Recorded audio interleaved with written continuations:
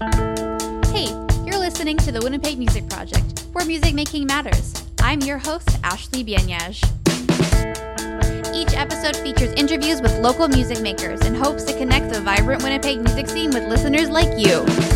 Through stories of songwriting, album releases, and touring, listen to the unique journeys of local artists who love what they do.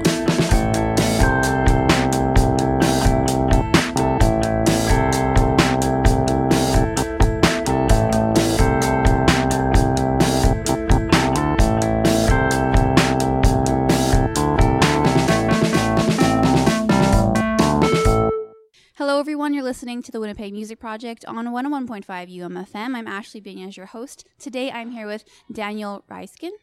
That's correct. Good morning. Is that how you pronounce it in Russian? Yes, Yeah. Daniel Oh, Ryskin. cool. Great. Awesome. So how are you? I'm fine. Thank you for having me Yeah. here. Thank you for meeting with me here at Chibo's.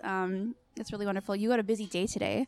That's true. We have a concert in the morning and a concert in the evening, a couple of meetings and presentations as usual. But I'm happy we have time together. Me too. Is it always like your schedule, or is this just a particularly busy day? I like to be busy. You know, it's when you perform on high octane, it's better to keep this energy and tension going all the time. The moment you slip away from that, it's difficult to come back. So it's tiring, and with all the international travel and stuff, sometimes jet lags, and it works so far. Right. So before I get into the whole conducting life, I want to know a little bit about yourself. Like, growing up, how was music involved in your life? Well, actually, very intricately from the very early start. I was born in a family where music was there from the very first hour. My brother was a cellist, and by the time I was born, age difference 7 years, he just started playing his cello. So the first things I heard in life were very squeaky tones of his cello exercises, and by the time I was 6, 7, my mom was probably already sick and tired of carrying his cello around, so she opted for something smaller, and I got into the violin class. And I was very, very fortunate to have people around me giving me the first steps in whatever you do, whether it's a real physical steps, and your parents giving you support, or first steps in something like music, playing instrument. If you're entrusted into hands of someone who really cares and can show you the right direction, that can significantly impact your whole life. And my first teacher, Samuel Zabrzynski, an older gentleman, wonderful about kids and about making them not practice but actually spend time with violin, with various degrees of success, because when you're a kid, you not necessarily want to play boring scales on violin. You want to play outside. And so music was always there. My father was a physicist and engineer, but also a professional piano player and musicologist, and music was there. We were going to concerts and theaters as long as I remember myself, so there was never a question asked and raised about whether the future in music is something for me or not. And did you have any other interests? Like, did you know from a young age music was going to be your life? Well, my parents always encouraged me to do all kind of things, and they were, sending me to some kind of sports and to be as diverse as possible. But I think the thing about growing up in Russia is in a family where the music really matters. It was never a choice to be in music as a matter of a hobby or something, like a general education.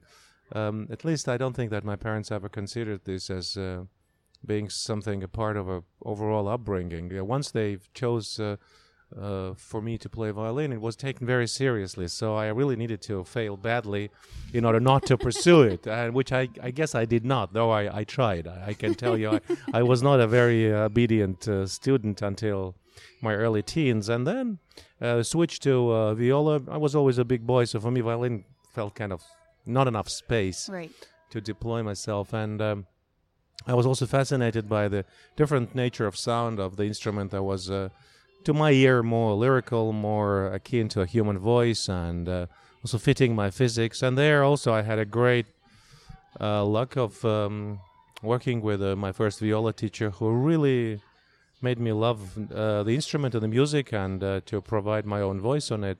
So after that, it's been a very natural professional development into that. But I think that music was not really ever thought as a profession or a hobby or a matter of education. It was a kind of condition I was born to. It was as apparent and as unavoidable as having air, sun, and all the other matters around you. Need, yeah. That's awesome. When I was in music school, I had to do an accompanying class, and I have a friend who plays viola, John Selleck, and we did the Shostakovich concerto. Concerto? No. The Shostakovich, the final piece he ever did for viola. In this. Oh yeah, the sonata, the sonata, viola yeah. sonata. Yeah, we did the first movement together, and it's probably one of the hardest pieces I've ever had to play. As sparse as the accompaniment was, it was definitely a challenge. So I definitely appreciate the viola, and at a very personal level. And John was also the most wonderful person. So it's, I think, maybe just all how do you say it, violists? Viola or violists. Violists, yeah, violists. And then, they're usually pretty nice people. Perfect. So, how did it transition from being a violist to this path of as a conductor and eventually music director? That's again a question of having someone in your life and on your life path you come across who really genuinely infects you with this idea in a good sense. And in the music college I was studying viola, there was a wonderful orchestral teacher and orchestral leader, the guy who took care about the school orchestra, but also was a professor of conducting class. And very early, I remember playing in the orchestra, and really I was fascinated about him being a very small and old individual, but with so much power and impact on a large group of teenagers, 16, 17, 18-year-old kids. You know how hard it is to make them concentrate on anything and, go in one direction, and especially playing music on different instruments. And he managed it with such incredible results. And I guess he saw this in my eyes, that I had this interest, this kind of flame that was starting to burn there. And he once really picked me up physically, said, "You come," and he just gave me a baton, "You try," and I almost died at that moment because, this is like, what do you do? And I started to wave my hands more or less in the same movements and tempos, I was sweating, but I had a most revealing time until then in my life. And I just realized that this magic of the group of people playing the instrument, actually producing sounds, do react to what you do, and you can actually shape the sound, its quality, its colors, its dynamic, its velocity by the movements of your hands, or if you stop, or if your facial expressions, your body posture. So that really hooked me up forever. And the next day I was already in his class, and and for 4 years he laid the most fundamental and most important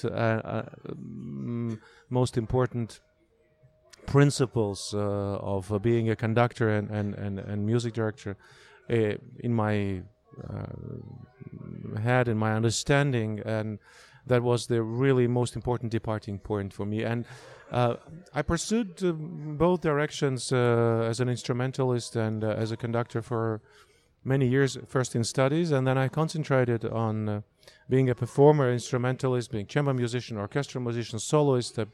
I traveled around the world, and I realized soon that a certain degree of maturity, not only musical but also from a life experience point of view, need to be acquired before you have a story to tell, a story to share, and you in a way have a moral right to stand in front of many people, sometimes twice or three times your age, and actually tell them to do something or to lead them into something, into the direction where, the result will be something you want to express with music. Mm-hmm. And so I was actually starting my professional conducting career rather late. If you compare it with the modern standards, you have kids of 16, 18, 19, 20 starting their careers, and some become music director of a major orchestra, which would have been unseen 50 years ago, But that's, pace of life, and the perception of how things are going is changing, and we're changing with that, and nothing wrong about it. It's just, in my profound experience also as a orchestral player, when you have a person in front of the orchestra who actually just generally, objectively would not have a background to being involved, talking about phenomena like friendship, love, gain, loss, pain, simply because their age didn't allow them to yet experience this in a profound way that leads you into being able to share these emotions through music. I always felt that it's very often about the image, about the visual, and not so much about the content. And sometimes with the older people or more experienced conductors playing in the orchestra, I had a feeling that they don't even need to tell anything. Just from looking at them, the way they look at you, the way they shape the phrase, so much story was coming there. And you connected to that, and you imbued it with your own feelings, and one thing led to another, to a beautiful performance. So in that sense, I'm very, very grateful to opportunities in my life where I could gain all this experience as a musician, as a human being, being away from a place you were born for now more than 30 years. Since I left my home country. It's a kind of baggage. It's a kind of background that helps you to at least try finding some answers, some fundamental answers to the questions that occupy all of us. Right. Are there any techniques from this conducting teacher that you had while you were in school that have stuck with you that you Of course. I mean, the most important is the basics, the alphabet. It's like playing any other instrument. Not that I treat the orchestra as being an instrument played by a maestro, but in a way it kind of is. It's a yes and no. The older I get, the more I understand that it's actually not so. Okay. It goes two-way, because if the relationship between the conductor and the orchestra is right, then we are able to possibly bring the best out in musicians, but they do in their turn, again, if the relationship is right, bring the best in us. So I guess the orchestra is influencing, and by that also plays to an extent a conductor, if you can use these words, as much as the conductor influences and plays the orchestra. And the great results of the relationship between orchestra and conductor come only when this is a two-way process.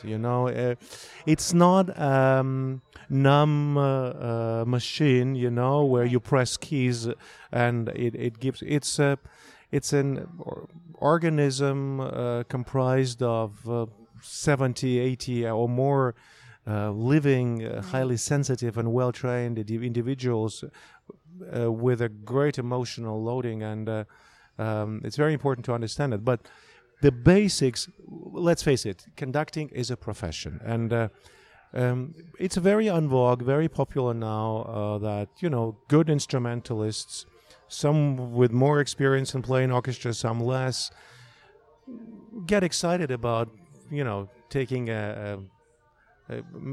giving a try to conducting. And basically, it looks very easy. You wave your hands in front of professional musicians. They play. People Not clap. easy. You turn around. You come on stage. You didn't do anything. They already clap. So it's a success.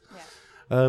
But if you're really serious about this, conducting is a profession, and in any profession, whether you are cooking, baking bread, flying airplane, or conducting an orchestra, there are certain degrees of basic knowledge and techniques you need to acquire that are typically conducting techniques. Now, conductor is a medium between the score, the audience, the orchestra. He's first and foremost listener and communicator. I listen to what the musicians are playing, having music in front of them. There's a lot of information there. I try to analyze what I hear, and if need, get involved in correcting it so that, in my opinion, it gets closer to the overall idea of a composer. And I'm trying to communicate with them so that they communicate with each other and with the audience. But in order to do that, you need to know which buttons technically to press? How do you let trombones sitting 30 meters away from the last stand of the first violins be aware and actually make them able to play and feel what the violins are playing, and violins knowing what the trombones playing, and so on. And sometimes these seemingly irreconcilable differences between, piccolo and double bass, xylophone and viola, it's like dialogue of people with totally opposite opinions, but sitting in the same boat. If they want to reach the same aim, direction, final station, someone between them, among them, needs to help them communicate with each other.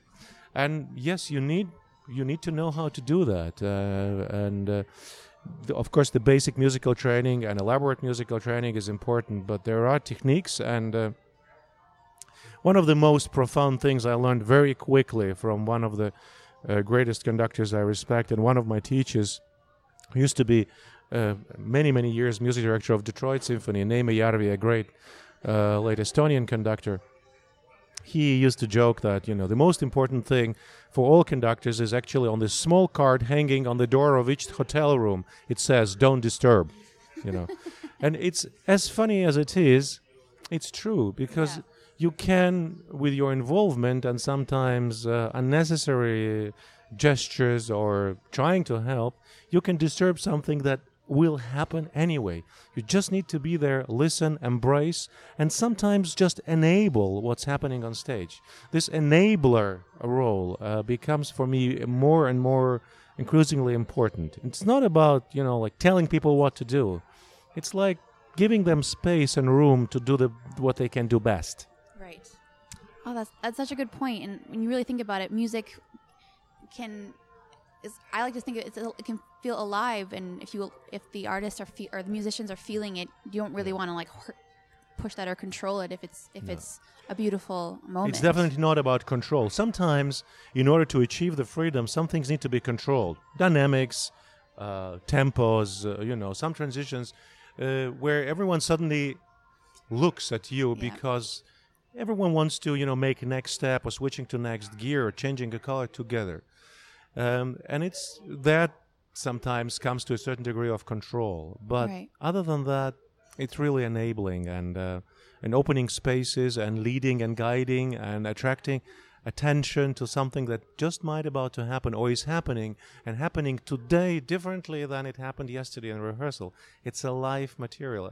We're live people, so you cannot play the same phrase the same way every day. It will never work, Like even the pitch we play with, it's all relative, because our hearing is of course sharp, but it cannot guarantee that today we play an A 440 hertz and we tune to it, but they will always have this little varieties, which makes us human and not machines. Right.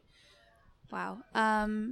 So going to the very first time what was the first piece you ever composed, and what was running through your head while you were composed? You mean conducted? I'm sorry, conducted. Yeah.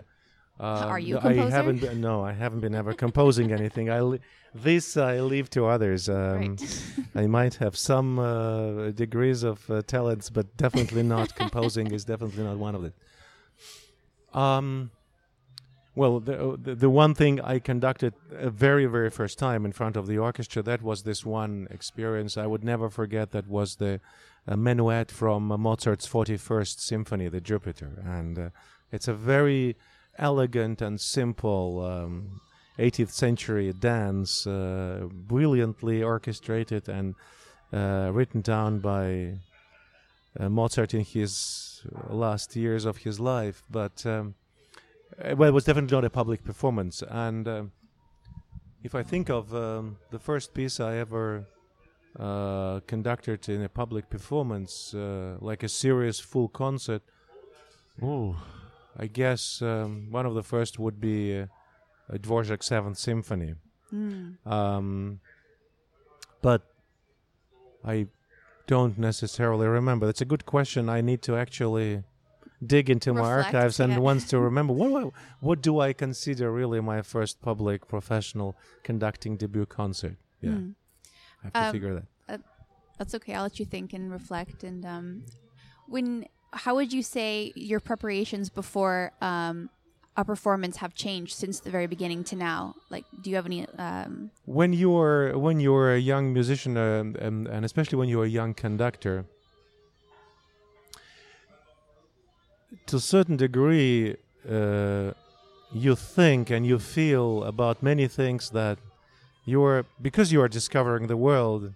You think that you finally know how to do this right, and everyone before you never noticed and never knew, and you were so absolute about being right. You are so unforgiving of any traditions, and you are trying to make your point very hard, and obviously you fail very often because this absolutism that is akin to young people, being completely because with discovering the world, you are always amazed with everything. How did you find something in the score and you hear 50 recordings and no one does it, and you ignore the fact that maybe all these 50 people before you or 500 people before you actually had a good reason for doing this way, even if it's not in the score, and you insist on doing it the way the composer has written it down, and you fail because there are reasons for that not to be done this way. The older you get and the more experience you get actually in understanding what the conducting is about, that also changes profoundly the way you prepare for the orchestra, because for the concerts and for the performances, because when you're young, you are actually all the time performing. Also during the rehearsals, from the first moment, you are so burning, with desire and eagerness, and that instead of actually rehearsing, you are forcing the orchestra to perform right away. And the next stage would be that you are preparing the orchestra during the 3 or 4 days of rehearsals to perform the certain way. And then in the concert, unfortunately, that doesn't happen because something, doesn't work. And you rehearsed a certain way, but in the concert, exactly this way didn't happen. The older you get, the more you realize, and it's not so much about age, it's about if you start early, you would be done with this process maybe until you are 30, but if you start later, it's about understanding that the preparation and rehearsal process is not about preparing a certain way of performance. It's creating a condition for anything being able to happen during this one performance you are going to give. You need to so much travel through all this process and have a journey with your orchestra during the rehearsal process that in the concert everyone can do anything. And this is the kind of freedom you are trying to create during the preparation process. And if the relationship between the orchestra and the conductor is right, then the orchestra would know pretty quickly that this particular conductor is not going to conduct during the concert exactly the same way he conducted during the dress rehearsal or rehearsal before, and the second concert will be different from the first. But they will know that I would be giving, or this given conductor would be giving the orchestra freedom to improvise and to go places we were not yet, going to during the rehearsal process. So for me, this is now the most important thing, is being able to cover all bases in such way during the rehearsal that we really know piece well enough, but the actual performance and actual result will be created during the concert. Mm-hmm. Is there any have you ever had a really hard lesson you had to learn while during a performance that you kind of just had to move past? And was there any kind of big, oh no, that you had to work through? Well, there are always, there are some things you learn a hard way during the rehearsal process, and sometimes it just doesn't click. You come to an orchestra you haven't been working before, and they had a rough few weeks before, and busy with their thoughts, something else. You work with them, but it doesn't click, and musicians can be very unforgiving, and also pretty blunt with the way they feel you, that they they are there because it's their job, but they don't really much care about what's happening. You try to be professional about that, and that can be hurtful, especially when you're young and sensitive and don't necessarily have understanding that, there's another week next week and another orchestra, and you don't necessarily need to judge yourself and your qualities upon the reaction of others to you. I mean, you don't need to self-doubt yourself too often. You need to question yourself all the time, whether where you go is right, but self-doubt is not a good thing. Right. And during the concerts, so far, touch wood, I never had an experience that would be like, oh, that was a catastrophe or something. You learn a few things sometimes during the performance, as the kind of revelations come your way, especially because of it's a life matter. You realize that sometimes, how could I overlook something that's significant during the 3 days of rehearsal? Just some things become apparent during the performance. And that's understandable, because if you are not trying to perform during the rehearsal, certain energies and certain places appear only when the piece is really, the journey is uninterruptedly is created from the first to the last note, and also with the help of audience, public listening. This ingredient of the performance must not be underestimated, how much it influences the actual performance. And even the size of the hall and size of the audience, the energy created by 1,000 people or 2,000 people in the hall, and the response of the ensemble performing from the stage, projecting their music towards the various numbers in the audience, can significantly impact the actual outcome. Right. And it does. I'm completely convinced about that. Oh, I 100% agree. Like, when I'm performing my own music, practicing in my studio is a lot different than performing on stage and facing a bunch of blank faces. So and if there are 20 people, it's a different thing than when there's 200 or 2,000. Yeah. I mean, it's inevitable fact. Mm-hmm. So I guess when people who are listening, if that's something that you want to, if you're going to be performing, keep that in mind. Like, you should be practicing as if you are at a performance, and imagine, maybe put a picture of people just looking at you to get into that mindset. So I'd like to shift a little bit into your role as music director at WSO. Yeah. You're responsible for picking, or help one of the people responsible for choosing the repertoire that's going to be played in the series. Well, as music director, you are obviously ultimately responsible for the artistic face of organization and the artistic content. Mm-hmm. But as on stage, it's a team effort in performing what is chosen to be performed, and conductor without the orchestra is a very lost and very lonely individual, which doesn't sound at all. It's a silent musician on stage, the only one who doesn't actually produce sounds.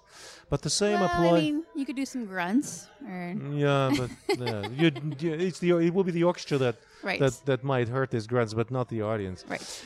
At the end of the day, the same applies to the teamwork in building a process. And of course, it's expected, and in a way, the reason you are chosen to be music director and hired to be music director is to provide leadership and insight and strategy in a way, and vision to the artistic process. But you would be never able to achieve this alone. So I'm very privileged to be surrounded by people at Winnipeg Symphony Orchestra on all levels, whether it's artistic or administrative or infrastructural or stage management or marketing or ticket sales, that are really passionately involved with all aspects of the orchestra and of orchestra's life, but also are high-level professionals in what they do.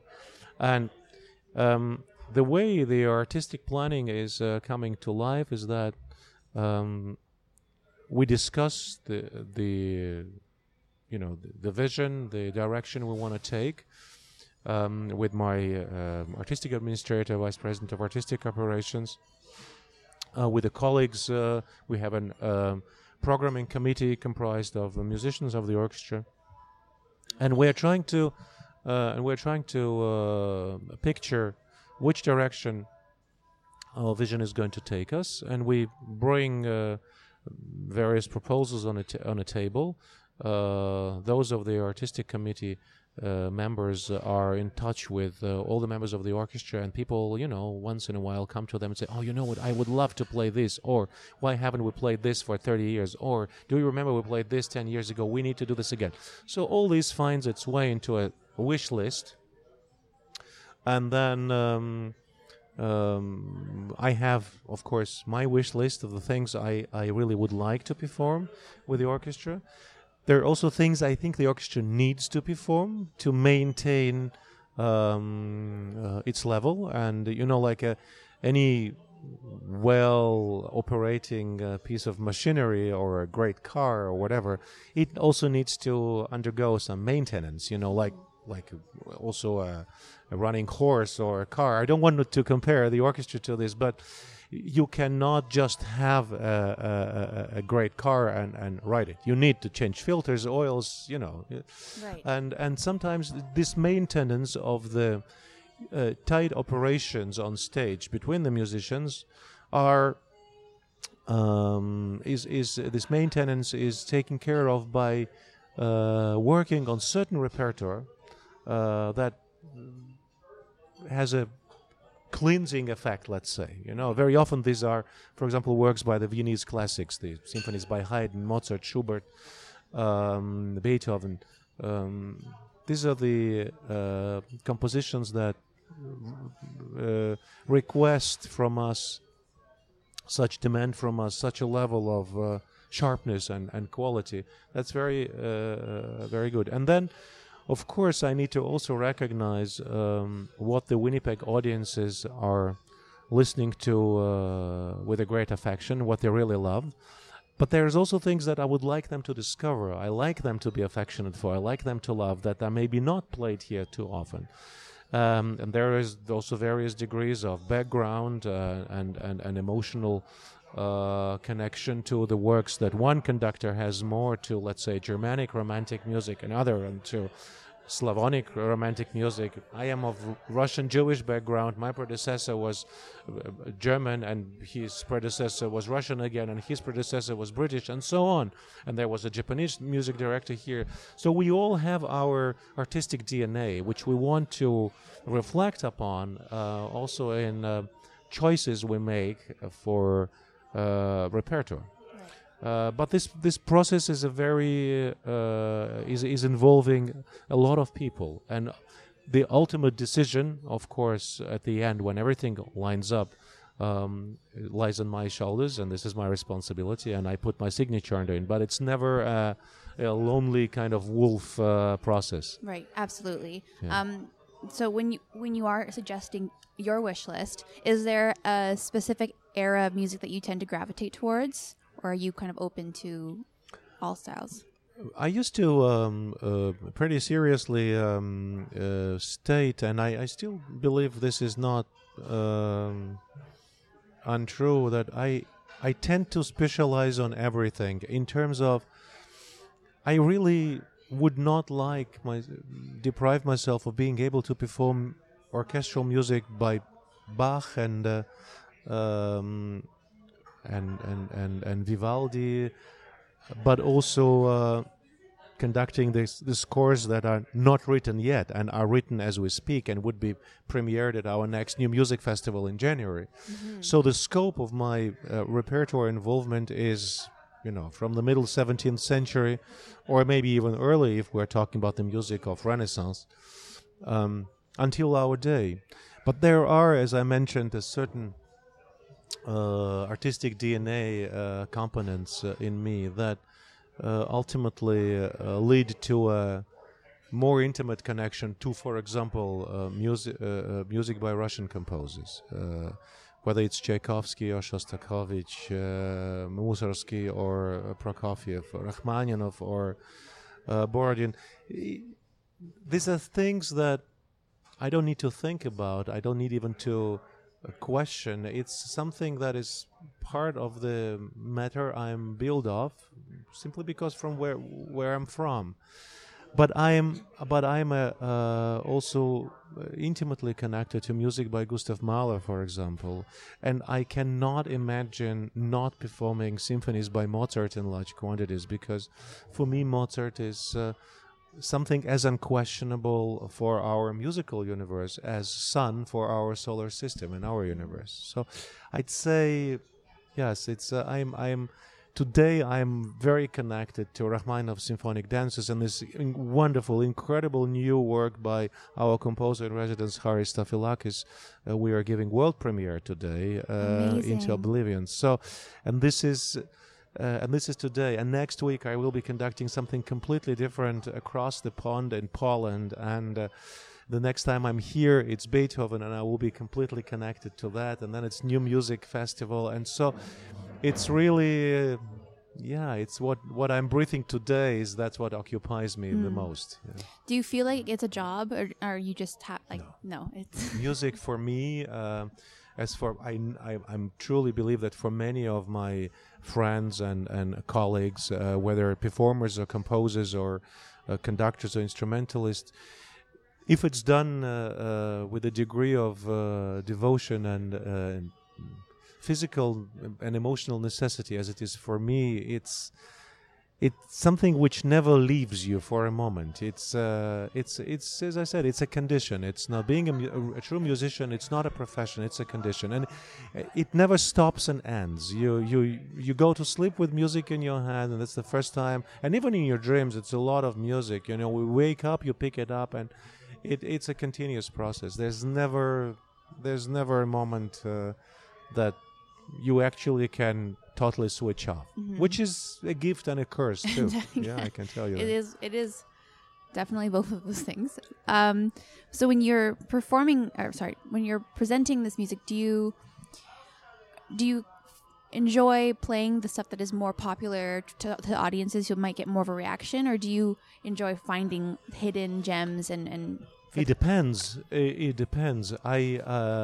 Here in Winnipeg, for example, there's the greatest example of we have several series of classical music. The absolute classic is, of course, a repertoire that is well known. It's the absolute classics. You know, it's an A series, and of course, I enjoy performing the jewels of symphonic repertoire, whether it's Brahms or Tchaikovsky symphonies, and I know that people who come to these concerts, they know these works, they love these works, and they will enjoy the performance, and we can bathe in this wonderful sense of appreciation and glory of music.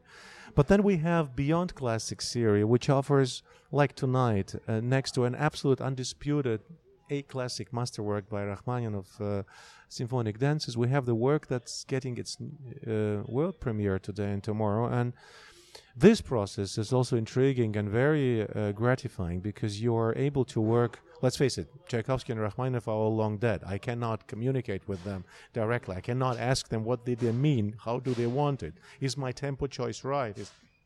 There's no direct connection. And there's some conductors of colleagues say, oh, I speak to Tchaikovsky, I know exactly what he means. Well, let them keep their conversation with Tchaikovsky.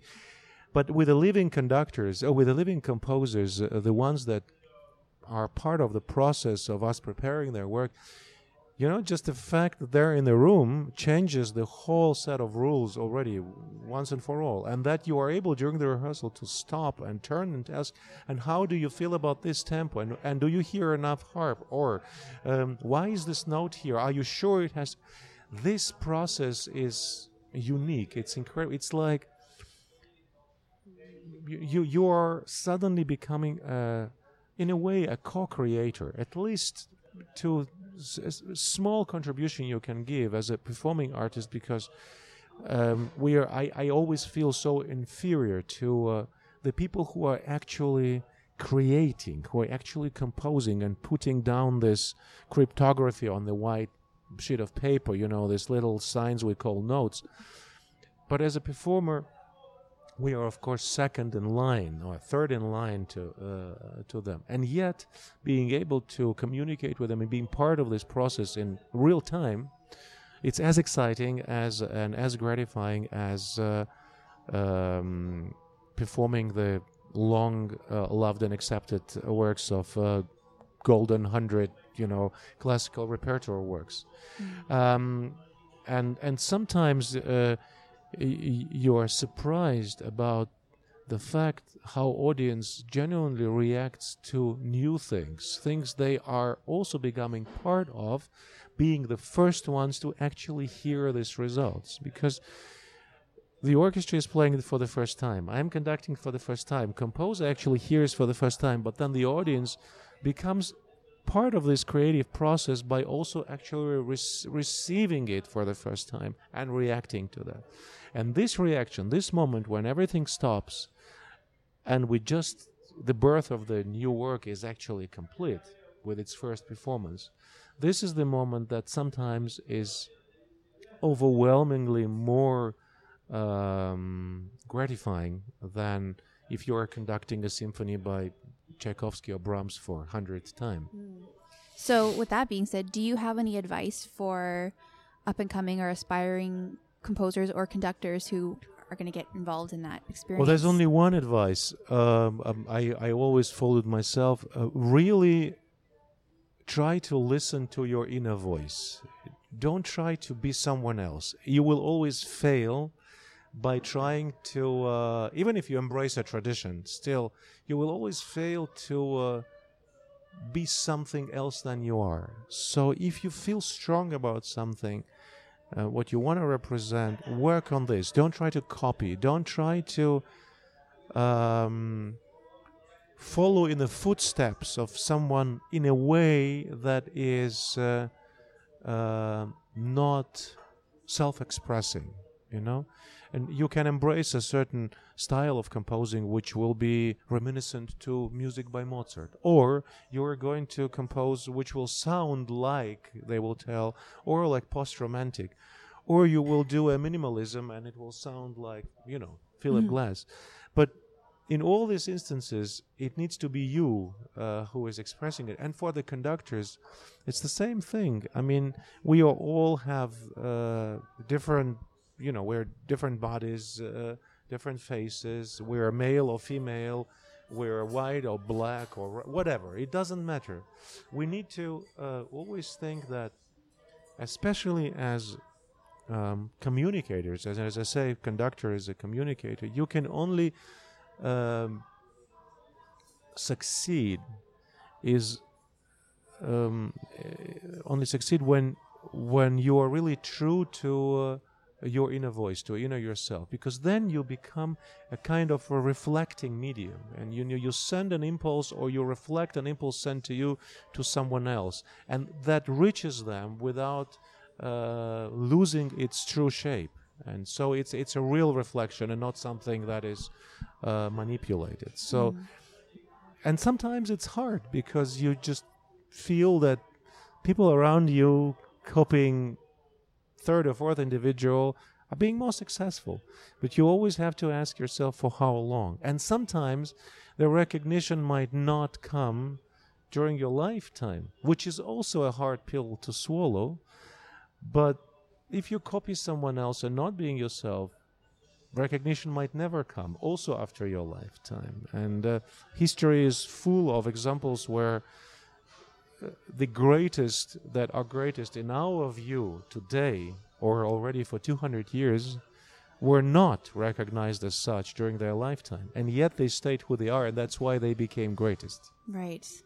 Yeah, I immediately think of Beethoven. And Mozart. Yeah, just all the big names. Buried in a grave for poor people. We don't even know where he was buried. I mean, died in misery, left alone. It's and yet it's hardly another name in music of any kind. That stands out as much as Mozart and so many others. Beethoven too. So it seems to be a very general advice, but some things are as simple as that. Right, absolutely. Well, we do have to wrap up. We have reached the max time. I really enjoyed being able to listen to you. And I'm excited to come to this show. Please do. I will. All right. Is there anything that you would like to to add or plug or say before we go? Well, I just would like to use this opportunity to invite everyone who comes to the concerts of the Winnipeg Symphony Orchestra on a regular basis, come more often. We have a lot of shows that are wonderfully diverse, and we always are trying to find new ways of exciting our audiences, those who are our regulars or not. And for those who wake up today and going to a symphony concert is not the first thing on their mind, I just want to tell that don't believe those who tell you that you need to know something, you need to be prepared for something, you need to be afraid of something, it's not something for you, it's elitist, it's complicated. No.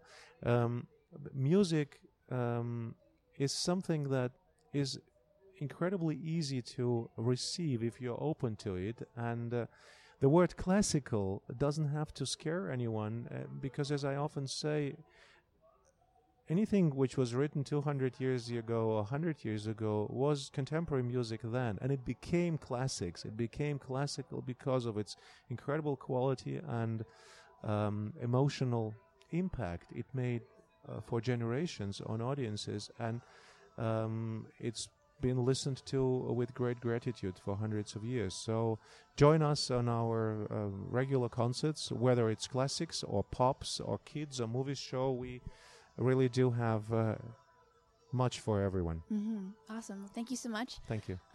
You're listening to the Winnipeg Music Project on 101.5 UMFM. I'm Ashley Bienez, your host. This has been Daniel Raiskin. Thank you. And tune in next week for another interview with another local music maker.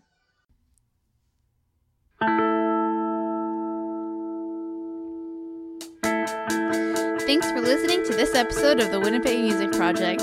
For more on local music makers, follow us on Facebook, Instagram, and Twitter. Music by Will and Art from Collector Studio, and a big thank you to UMFM for making this show possible.